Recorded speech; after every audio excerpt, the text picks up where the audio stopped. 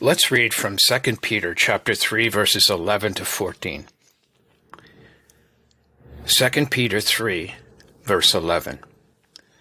Since all these things are thus to be dissolved, what sort of people ought you to be in lives of holiness and godliness, waiting for and hastening the coming of the day of God, because of which the heavens will be set on fire and dissolved, and the heavenly bodies will melt as they burn?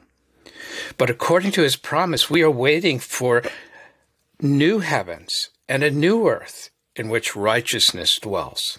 Therefore, beloved, since you are waiting for these, be diligent to be found in him, without spot or blemish, and at peace.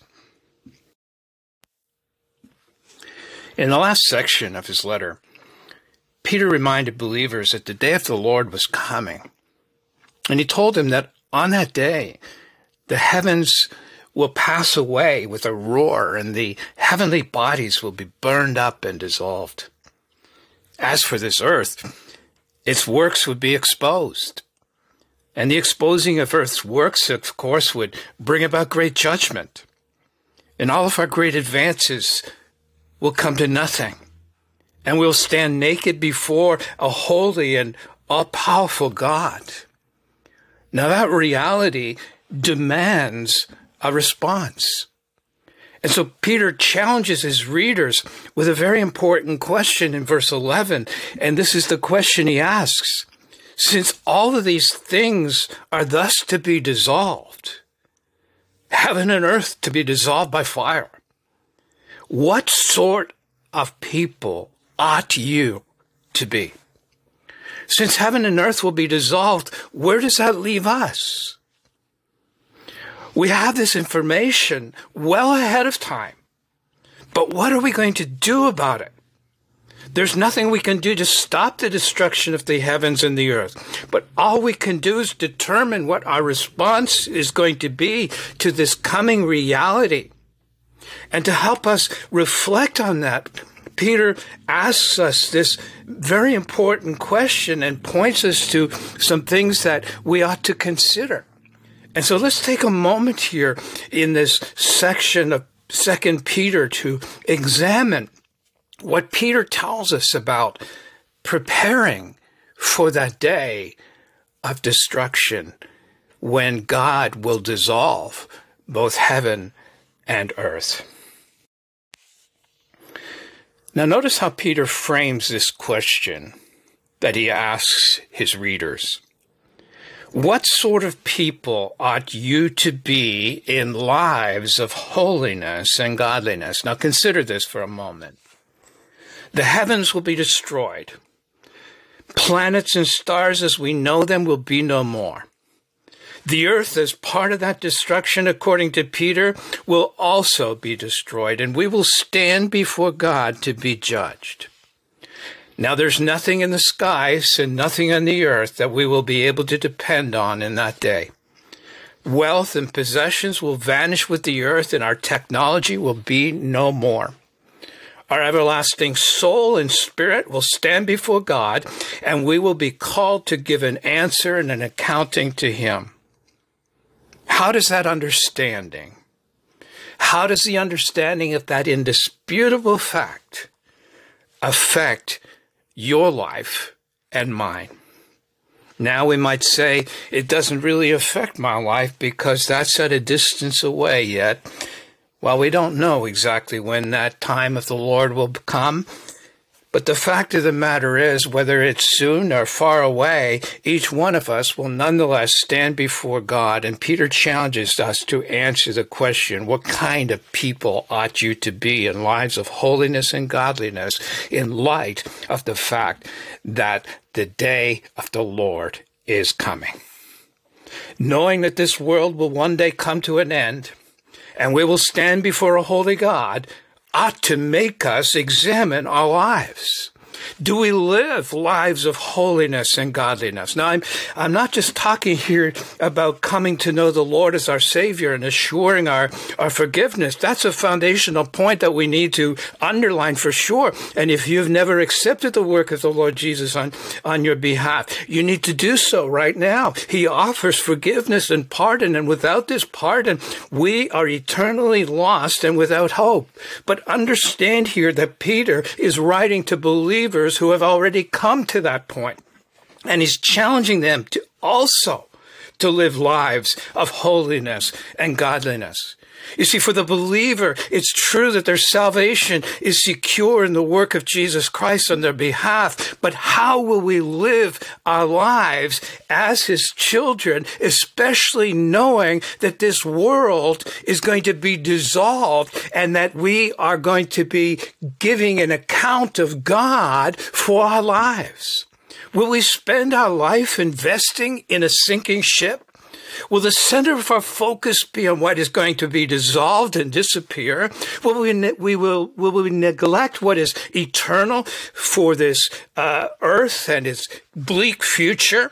Or will we store up treasures in heaven? Will we devote everything we have to what will last forever? Or will we sacrifice what cannot last for what cannot perish? Will you choose God and his eternal purpose, or will you sacrifice those 5 minutes of pleasure for eternal happiness? Peter tells us that those who understand that heavens and earth will pass away ought to choose to live lives of holiness and godliness. This is not just because we'll give an account of our lives, but it's also because it's what makes sense. Who in their right mind would invest in a losing venture? Those who understand the temporary nature of this earth as we know it will wisely choose to invest in something more secure. They will devote their lives to what will last and endure for eternity. In verse 12, Peter goes on to tell us what our second response ought to be to the coming judgment. Verse 12 says this: waiting for and hastening the coming of the day of God, because of which the heavens will be set on fire and dissolved, and the heavenly bodies will melt as they burn. Those who belong to Jesus and know the truth of the coming judgment will wait for that day, says Peter. Now, this waiting is a waiting of preparedness. In other words, those who belong to Jesus will be ready for his coming. They will live in a state of readiness. But this waiting is also a waiting of anticipation. In other words, they know that this day will bring not only the judgment of the earth, but the coming of the physical kingdom of God. And there is great anticipation in this waiting, for it will bring us into the very physical presence of Jesus and his eternal reign. Notice here that not only ought the knowledge of the coming judgment cause us to prepare and look forward in anticipation, but Peter tells us something else we ought to do in the words, hastening the coming of the day of the Lord.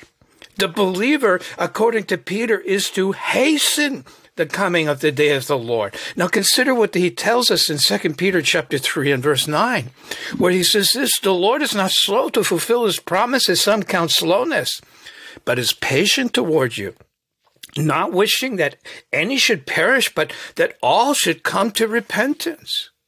Why is the return of the Lord delayed, according to Peter? It's delayed until the final sheep enters the fold. And how are we to hasten the coming of the Lord? By sharing the hope of Jesus Christ with that last sheep. And the desire of the believer is to hasten the coming of the Lord. And the reason has to do with a number of things. First, it has to do with their desire to see the Lord. This is the heart cry of every believer, to see Jesus and to be with him. But secondly, we want to hasten the day so that we can be free from sin and its burden. Sin has devastated this world and everything we know. But the day is coming when there will be no more sickness, no more struggling, no more suffering, no more sin. We'll be freed from sin and its consequences. And what a glorious day that will be. And we want to hasten that day of coming. But thirdly, this judgment of God on this earth will bring glory to the name of Christ and issue in his kingdom over which sin will have no more dominion. And the passion of the true believer is to see sin and Satan truly and finally defeated. It is the deepest desire of the believer to live under the uncontested reign of Christ. It is therefore the desire of every true believer to hasten the reign of Christ on this earth. As Peter puts it this way in verse 13, but according to his promise, we are waiting for new heavens and a new earth in which righteousness dwells. Next, knowing what is to come, Peter calls his listeners to be diligent and to be found in him without spot or blemish and at peace. Let's consider this for a moment. First, those who eagerly wait for the coming of the Lord Jesus must be found in him. They are to be diligent to be found in him. Therefore, beloved, since you are waiting for these, be diligent to be found in him. The idea here is that we are the children of Christ. We have been covered by his blood and forgiveness. We have his protection and righteousness covering us. And if we are not in him, we do not belong to him. Every true believer has been changed and forgiven. And the question of whether you or I are in him is of utmost importance. Are we assured of his forgiveness? Are we assured of his salvation?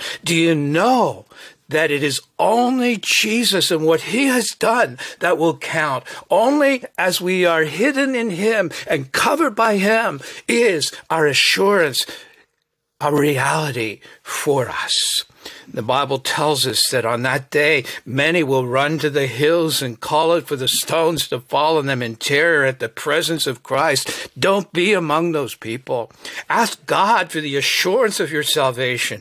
Ask him for forgiveness and new birth, and be found in him, covered and protected in him. Next, Peter tells those who wait for the coming of the Lord to be diligent, to be without spot or blemish. Therefore, beloved, since you are waiting for these, be diligent to be without spot or blemish. Now, this brings us back to lives of holiness and godliness. And part of the life of holiness and godliness has to do with dealing with any known sin. It's often been a source of grief to me to see people who never seem to overcome the sins of their flesh. They excuse their disagreeableness by saying it's their personality. They excuse their sin by saying they're only human. But Scripture challenges us to live above our humanness. We know the presence of the Spirit of God in our lives and have no excuse for our disagreeable personalities. We've overcome, or called to overcome sin, attitudes, and worldliness. And in Christ, we have all that we need to live in victory. We have no excuse to stand before him stained and blemished by sin. Now, it's true that all our sins are covered by the blood of Christ, but we do not need to live defeated lives by forgiven sin. We are called to walk in victory. We're called to be cleansed and healed of those blemishes. Not one of us, I know, will stand before Christ without failure, but we are called to live and to seek victory each and every day until he comes. We are called to be a people who present ourselves before him as those who have lived in victory without spot or blemish, because we have overcome in the name of Jesus Christ and in the power of the Spirit in us. Now, lastly, Peter calls us to be diligent, to be at peace. Therefore, beloved, since you are waiting for these, be diligent to be 1, found in him, 2, without spot or blemish, and 3, at peace. This peace relates to our relationship with God, but also to our relationship with our brothers and sisters. Don't stand before God on that final day with unforgiveness in your heart. Don't let that broken relationship stand between you and the Lord. Be diligent and strive for peace. Leave your gift at the altar and be reconciled with your brother or sister. Don't let the shame of this defile that encounter with Jesus Christ. So Peter tells us that the day of the Lord is coming. And on that day, the earth and the heavens as we know them will be dissolved with fire. Peter tells us that while this would generally be bad news for the believer, there's hope. But as that day approaches, we need to be preparing ourselves. We do this by learning to walk in holiness and godliness. We wait with anticipation and even hasten the day by our faithful service. We diligently commit ourselves to assure that we are in Christ. We determine to live in victory over our sins as we wait, and we seek with all our heart not to let any broken relationship with a brother or sister stand between me and God. Now that day will be a spectacular day. It will be a day of terror for the ungodly. It will be a day of joy for the believer, but for some, it will be a day of shame because they have not prepared themselves. And so may God give to us the grace to be prepared for that glorious and spectacular day.